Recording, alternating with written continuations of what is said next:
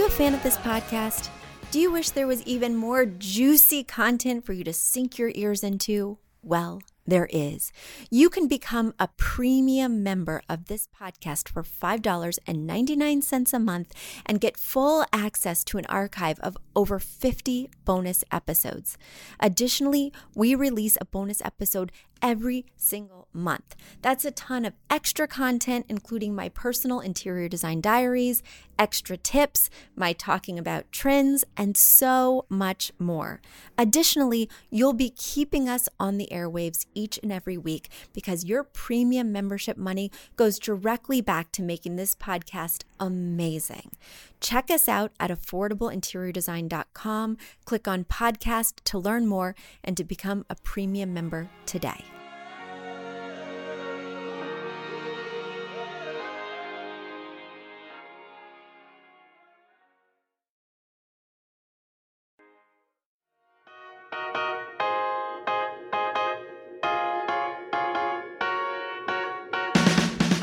You don't need a high-end designer or a lot of money to get a luxe look.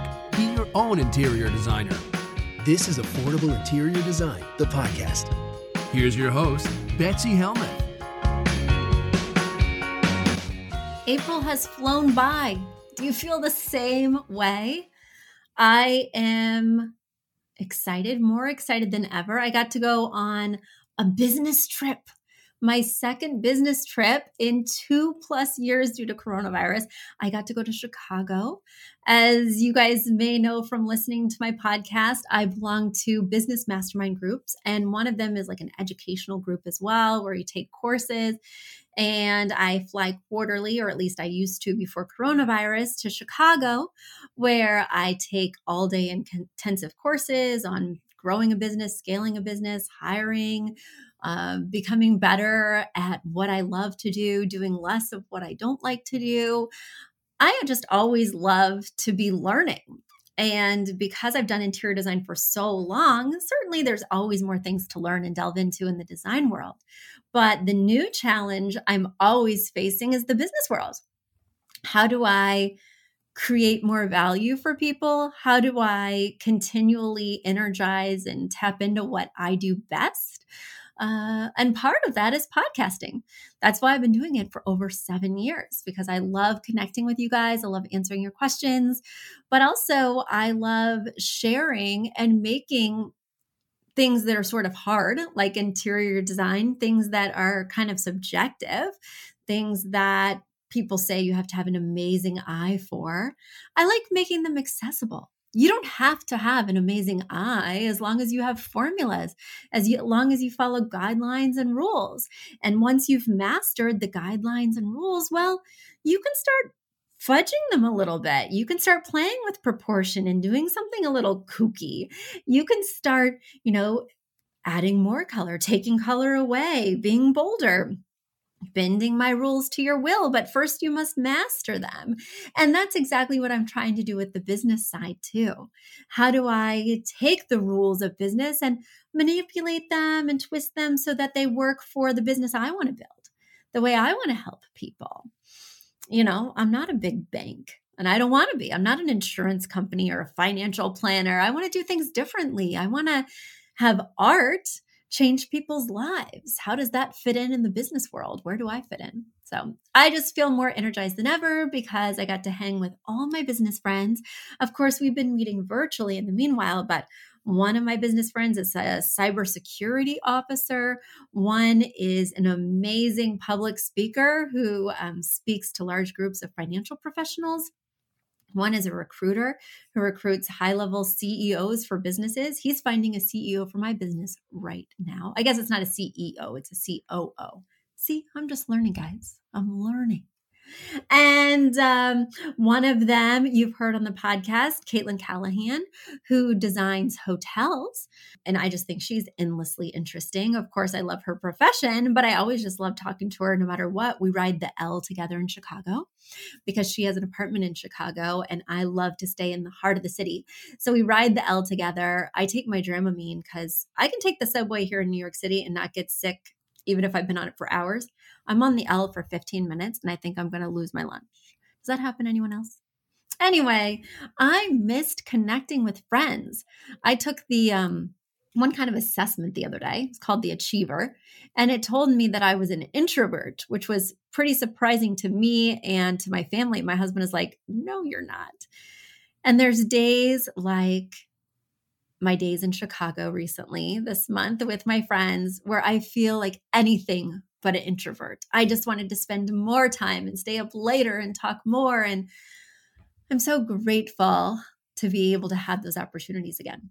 So I hope you're getting out there. I hope you're traveling. I hope you're meeting up with old friends and getting re-energized with new ideas. And I've got some new ideas for you today. In the old mailbag, we've got people writing in with plenty of questions. So let me pull those questions over to this screen. And without further ado, let me weigh in. My first question comes from Andy. Andy is writing all the way from Gary, Indiana. And Andy writes, Betsy, I, like many in the world, have made the switch to working from home. Could you talk about some ways to incorporate a home office into your living space? Business interior design seems to have a lot more applicable home design overlap these days. I will have to put my home office in a corner of my living room, so I will need some help. All right, Andy, I totally get it. A lot of us are working from home, including myself, until I find my new house with a fabulous barn or garage on the property and I move in there. I am working from my home. The other challenge is that my husband is also working from home. So, how do I have a quiet place to record podcasts, to think, to dream, to grow a business, while he needs a quiet place to record his podcast? He has a podcast, guys, Questionable Material. If you like politics, if you like current events, you'll want to listen to Questionable Material with Jack and Brian. It's very funny. He's a comedy writer, so everything has a comedic bent, and it's not left wing or right wing. It's right in the middle, making fun of both sides. So anyway, there's a little plug. But that's to say we're both very noisy. And then my kids come home and they're noisy and we all need our space. So it's especially challenging, Andy, in your situation because it's in your living room. The other thing that's challenging about that, I recently went to California and I designed a space for a client out there in Los Angeles. That was my other business trip. And she had her office in her living room and she felt like she was working all the time. And I was like, of course you're working all the time. Of course you're not relaxing because your desk is the focal point. When I'm sitting on your couch, your desk is kitty corner, right next to the beautiful sunlight, the beautiful windows overlooking her Los Feliz neighborhood. Of course, that's what you're staring at when you're trying to relax. So one tip I would give you, Andy, if possible, is to move the desk out of the living room. Now, in her case, it was possible, but we had to flip the primary bedroom into the guest room. We flipped the guest room into the primary bedroom. We had to change a lot of functions, move a lot of furniture, and really think in a new way about not only what her space was functioning as so that she could have kind of work-life balance, but also what does that Zoom wall look like, right? Because we have to think about what's behind us now, because that's what people are looking at if you're Zooming for work. But as I mentioned before, Andy, the first step is to think, is there any other space where I could put this desk area that's less conspicuous, less in my face every day? The living room is maybe the most important room where you spend most of your waking hours in your home. So I just hate that work would be that omnipresent for you. If there's no other place, Andy, I totally get it, but you may want to invest in something like a screen. So that way, when you're not working, you can put the screen up and you don't have to be staring at your monitor. In terms of thinking about having it in your living space, you do want to tie it into not only the colors that are in your living room, but also the wood tones. So if you're selecting a desk, you want to look at your furniture wood tones in the living room. You wouldn't want to have a light wood desk and then have walnut furniture throughout. It's going to stick out like a sore thumb and make your space feel really not cohesive. The other thing you want to think about is your desk chair. You may want to avoid the typical desk chair that has wheels, the typical desk chair that has a mesh back that just looks so officey. You may want to go for something fabric, something leather, something stationary that has 4 legs with no wheels. So that way it looks more like a piece of furniture in a home rather than a piece of furniture in a cubicle. We also want to have really beautiful illumination. So whether it's a floor lamp or a desk lamp, something that looks homey, something that maybe has a sculptural type base, maybe ceramic, a pop of color, we want to avoid it looking like it could have come from Staples, right? Or Office Depot. When picking out things for your home office, make sure that they look a little bit homey, that this is a piece that could really go either way, right? It doesn't look like my boss bought it from a catalog. Then I would say, things around your desk, like maybe you need a memo board. Well, they have really great memo boards at PB Teen. Yes, that's Pottery Barn Teen, but they have really interesting shapes that feel much more homey than you would get at, say, Amazon.com. They have cool frames and they don't look juvenile. So I think you can really find a beautiful selection there. Everything from your pencil cups to your pens should kind of evoke a hominess rather than just strict utilitarianism. So for instance, I use a vase on my desk to hold my pens. That's converted. It's from West Elm and it has like this cool glass bubble texture, and inside are pens and pencils and all the things I love to use. And then I specifically use only one type of pen. I use Sharpies when I'm signing my books, but then I only use Uniballs and I have them all in the same color. So it just looks really cohesive and clean and intentional. And of course, your desk needs to have drawers. So that way, if you do have a lot of papers, if you have some clutter from work, on the weekends, you can tuck it all away. So even if you don't want to invest in a screen or you just don't have the room to put one up, you can tuck away your papers and ideally tuck away a lot of that visual stress so that you can decompress and kind of forget about work on those days and times when you don't have to be working. And now it's time for a quick commercial break. Do you love this podcast? Do you wish you could learn even more? Well, we have an online class bundle. Our online class bundle is comprised of 3 online classes: Beautifying Your Home for Less, Styling Your Home, and the Fundamentals of Feng Shui. Each one of those 3 classes is between 30 and 45 minutes long and chock-filled with visuals and tips, things that will help you to style your own space or help out with other spaces. Additionally, with the pack of 3 classes, you get an autographed copy of my book, Affordable Interior Design. You get all of that for only $99. Once again, that's the 3 online classes as well as the book for only $99. You just go to affordableinteriordesign.com/classes. Once again, affordableinteriordesign.com/classes to buy your bundle today. And if one of those classes sounded intriguing, but maybe you already have my book or some of the other topics are not of interest, you can buy the classes individually at that site as well. Each class is $40. So head over to affordableinteriordesign.com/classes to get your bundle or your online class today. All right, Andy, I hope that gave you some inspiring ideas. Lastly, I want to circle back to that Zoom wall. So you'll want to go back to the episode I did on Zoom walls because there's lots to love in there in terms of content. But I highly recommend in your background, in fact, I should do this too, but did I mention I have a herniated disc? I recommend getting a large plant.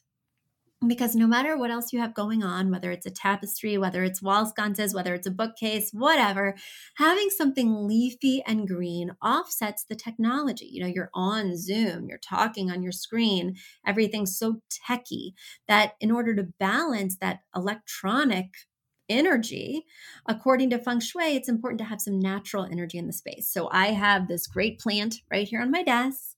I'm always looking at it. In my Zooms, like I said, I have these really cool palms downstairs, but I cannot bring them up. Oh, my back. So one of these days I'll bring up my cool palms and they'll be in my background. And it really just gives a homier, more welcoming vibe. But I literally have plants, if you're watching on our YouTube channel, all around. I got to take the price tag off this. I just picked it up at Trader Joe's. I love getting big plants. They don't have palms, but they have other big potted plants at Trader Joe's because they're so affordable that if I kill them, I'm not devastated. So there's another tip for you. All right, Andy, thanks for writing in. Please send us pictures of your home office once you've got it all styled and created. I'd love to not only give you feedback, but to see what feedback you selected from this episode. Let's move to my next question. My next question comes all the way from Montana, from Jennifer. Jennifer writes, "Hi, Betsy. I am so excited to have discovered your podcast. Over the past few months, I've been binging your episodes as I'm painting and working on DIY projects around our new house. I love all your practical insights on interior design. Thank you so much for what you do. We recently moved across the country from the East Coast of the US all the way to Montana. And since we moved ourselves, much of our furniture did not make the trip. Although we're in the process of making many decisions in that regard, that's not actually the focus of my question for you. As you can see in the pictures, our new home has a very large great room that we're using as a primary lounging, watching TV area. It's 21 feet by 21 feet, and it has 9-foot high ceilings. It actually used to be a 2-car garage that the previous owners converted into a living space. We're working on painting this room and acquiring an appropriately sized media console for the overly large TV and additional seating/furniture. However, my question for you relates to wall decor. This has always been a struggle. My husband takes great wildlife and landscape photographs that I would love to integrate into our house, along with artwork, of course. I've always struggled to mix the two in a way that's harmonious. I'm wondering if you have any tips that you can share in that regard. More specifically, I have no idea how to approach deciding where to place photos and art in this giant room and how to size these pieces appropriately. I really appreciate the white space, especially with the beautiful bay window in the living room. So I'd like to be strategic, avoiding cluttering the walls with a picture gallery, but also I think large art on every open area would just be too much. Lastly, you'll notice that there's an outdated chair rail around the entire room. I would love to remove it. My husband wants to keep it. What are your thoughts? Again, I appreciate you sharing all of your expertise." Well, Jennifer, I appreciate you writing in. So for those of you who are listening to her story, it's a big square room. It does have wood-colored trim, like a mid-tone wood. It appears to have a black metal stove in the middle of one wall. There is a gigantic TV, a gigantic sectional. The room is carpeted with like a beige carpeting.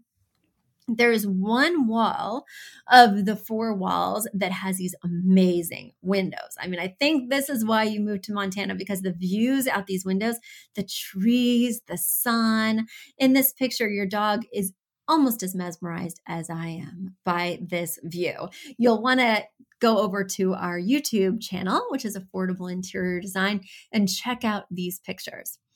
So it's a very inspiring, somewhat blank canvas, Jennifer, and I think that that is really cool. There are a few random wall sconces, so that's something to consider as we're placing this artwork. First things first, I never place artwork until I've arranged the room. I make sure I have all the furniture in its place. Every element is designed right down to the window treatments. So that way I can see where I want people to focus. I can decide where I want people to be looking, and I can also see where they'll be looking because I've placed all the primary pieces of seating, right? That's what you want to do. The first thing you want to do is decide, lock in the furniture layout, because there's really not very much furniture in this space right now. It's relatively empty besides this big sectional. Also, the TV is mounted rather high, and perhaps that was to accommodate this random chair rail. You'll want to consider moving the TV lower so that it's at eye level when you're sitting on the couch. Or if that's not possible, if you feel like you're locked into this placement of the TV because you've already sunk the wires into the wall, then you'll want to be moving this sectional back so that when you're seated on the sectional, you're not craning your neck up like you're in the front row of a movie theater. Instead, you have some good distance at which to see this very large screen to the chair rail. This chair rail is very arbitrary. Typically, you would put a chair rail in a place where chairs would be moving back and potentially bumping your walls. That piece of molding protects the wall from getting bumped by, say, most likely a dining chair. In this case, you do not have that issue. So they are using this chair rail just to break up the wall in terms of there's like a blue-gray color down the chair rail, and above the chair rail, there's like this creamy white color. Now, they've gotten that part right, correct? I do typically put the lighter color above the chair rail and the heavier color or wallpaper below the chair rail because it's kind of like gravity, right? You'll feel more grounded if the bottom is darker and the top is more ethereal or lighter. In this case, there is absolutely no reason to have a chair rail. These ceilings do look a little bit higher than normal, maybe 8.5 and 9 feet instead of your standard 8 feet. But I don't think cutting the wall in the middle this way is doing it any favors. Now, perhaps the other reason that they did this is because there's only one wall that has any visual interest. And by that, I mean like an architectural feature like those beautiful windows. I guess you could consider the wall with the stove almost like a fireplace, right? But based on these pictures, I can't even tell if you can really see the flames inside the stove or if there's doors that prevent you from getting that sort of crackling view. But I think they were trying to make this room slightly more architecturally interesting than it is. Remove it, and now we can see what we're working with. So first things first, remove the chair rail. Next thing, you want to lower the TV if possible, and you want to place all the furniture. You want to even decide upon the window treatments, right? And then you want to think about where everyone's sitting, what they're looking at, where you actually enter the space. When your guests enter the space, we want there to be a wow moment. So whatever they're looking at first needs to look quite nice, right? And maybe there needs to be some drama. You also have higher than normal ceilings, so I think slightly oversized artwork, especially in this large room, is called for. If you have tiny pieces, they're going to get lost on these big, expansive walls. Now, the other thing I want you to think about is not doing all photographs. That can certainly be the instinct for people who take beautiful photographs, especially because you live in this beautiful new environment, right? I'm sure he's going to have a whole bunch of new photos for you to mount. But the problem is that you don't want this to look like some photographic exhibition, right? You want it to look like a well-curated home. So you want to mix some photos with paintings. And that was the question you were coming to me with is, how do I mix these different types of art seamlessly? So you could mix drawings, maps, photographs, wall sculpture with those photographs. Did I mention photographs? Oh, well, work with me here. You know what I'm talking about. We want to have a eclectic, curated mix of different types of art that seamlessly goes together without looking like we're at Jennifer's husband's photography exhibition. And the way that we do this is we find one piece, the piece that's most prominent, the piece that's in the most conspicuous location or that's the largest, or you might want to choose in a case where somebody's using an area rug, that could be this, what I'm referring to as inspiration piece. The inspiration piece is going to be the piece in the space that has the most Roy G. Biv colors, from which you're going to derive the colors for the entire room. So say it was a beautiful sunset landscape photograph, okay? And you blow it up nice and big. Maybe you even cut it into two pieces so it's a diptych on either side of the pipe for this stove, right? That's just one idea. Well, then what you would do is you would take 3 of those colors. So say that you wanted to take the blue from the sky, the orange from the sun, and the green from the grass. And those would be the 3 colors that you would use throughout the space in different doses. That goes back to the 60-30-10 principle, which you can look up on other episodes or in my book.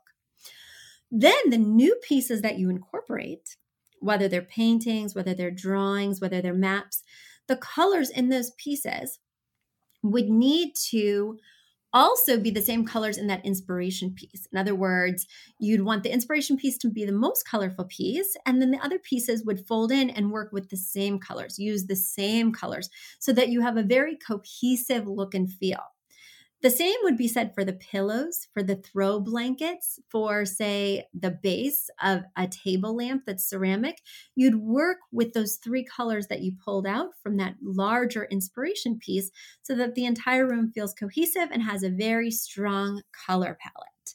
Then, of course, you'll use that foundation of neutrals. Either, I think the couch is gray, or maybe it's like a taupe, or the beige from the carpeting. And that can be that sort of foundation, right? And I also think, your windows are quite complicated and probably not great for window treatments. So you're kind of losing that opportunity, but you could consider, because the room is so neutral right now with the carpeting and with the sofa, you could consider painting the walls. I think a really nice mellow green would just warm up the space, bring the outside in, and you also have this super creamy, expansive ceiling. I think a green wall would make this place feel so cozy and comfortable and would look great with landscape photography. So consider something like gray cashmere for the walls. I think that would be a beautiful tone in here. You could even warm this space up a little bit with like a wheat type color. I think that would help give these walls visual interest once we lose the chair rail without needing that piece. You mentioned also that you don't want to do a gallery wall, but you do have sort of very long walls that are unbroken in some cases. So you may want to consider, instead of a gallery wall, doing a large series of pieces. And whenever you're hanging a piece of art that's not above anything, it's not above a console, not above a TV stand, you'll want to hang it so that from the floor to the center of the piece of art, it's 60 inches. That's just a general rule of thumb so that you're not hanging things too high, nor are you hanging things too low. Well, guys, there's my tips for this week. I hope you're having a good week wherever you are. Go out, take advantage of this beautiful spring weather, and take some beautiful landscape photographs of your very own. Until next time, everyone. You've asked for it, and we have answered the call. For years, you've been saying, Betsy, you're talking about all these great design concepts, but we can't visualize them. You're describing the picture that the listener sent in of their problem, and we wish we could see that picture too. After all, a picture is worth 1,000 words, and I do my best to describe them, but there's nothing like seeing it for yourself. And that's why Affordable Interior Design, the podcast, now has a YouTube channel. Not only do we have a YouTube channel where you could see recordings and clips of these podcast episodes, we also have an Instagram, a Facebook, and so many other exciting things. You should check it out. Head over to affordableinteriordesign.com/links. Once again, affordableinteriordesign.com/LINKS. links. And when you go there, you will see links to our YouTube page, our Instagram page, our Facebook page, and more. Please check it out, follow and subscribe so you can see everything I'm talking about.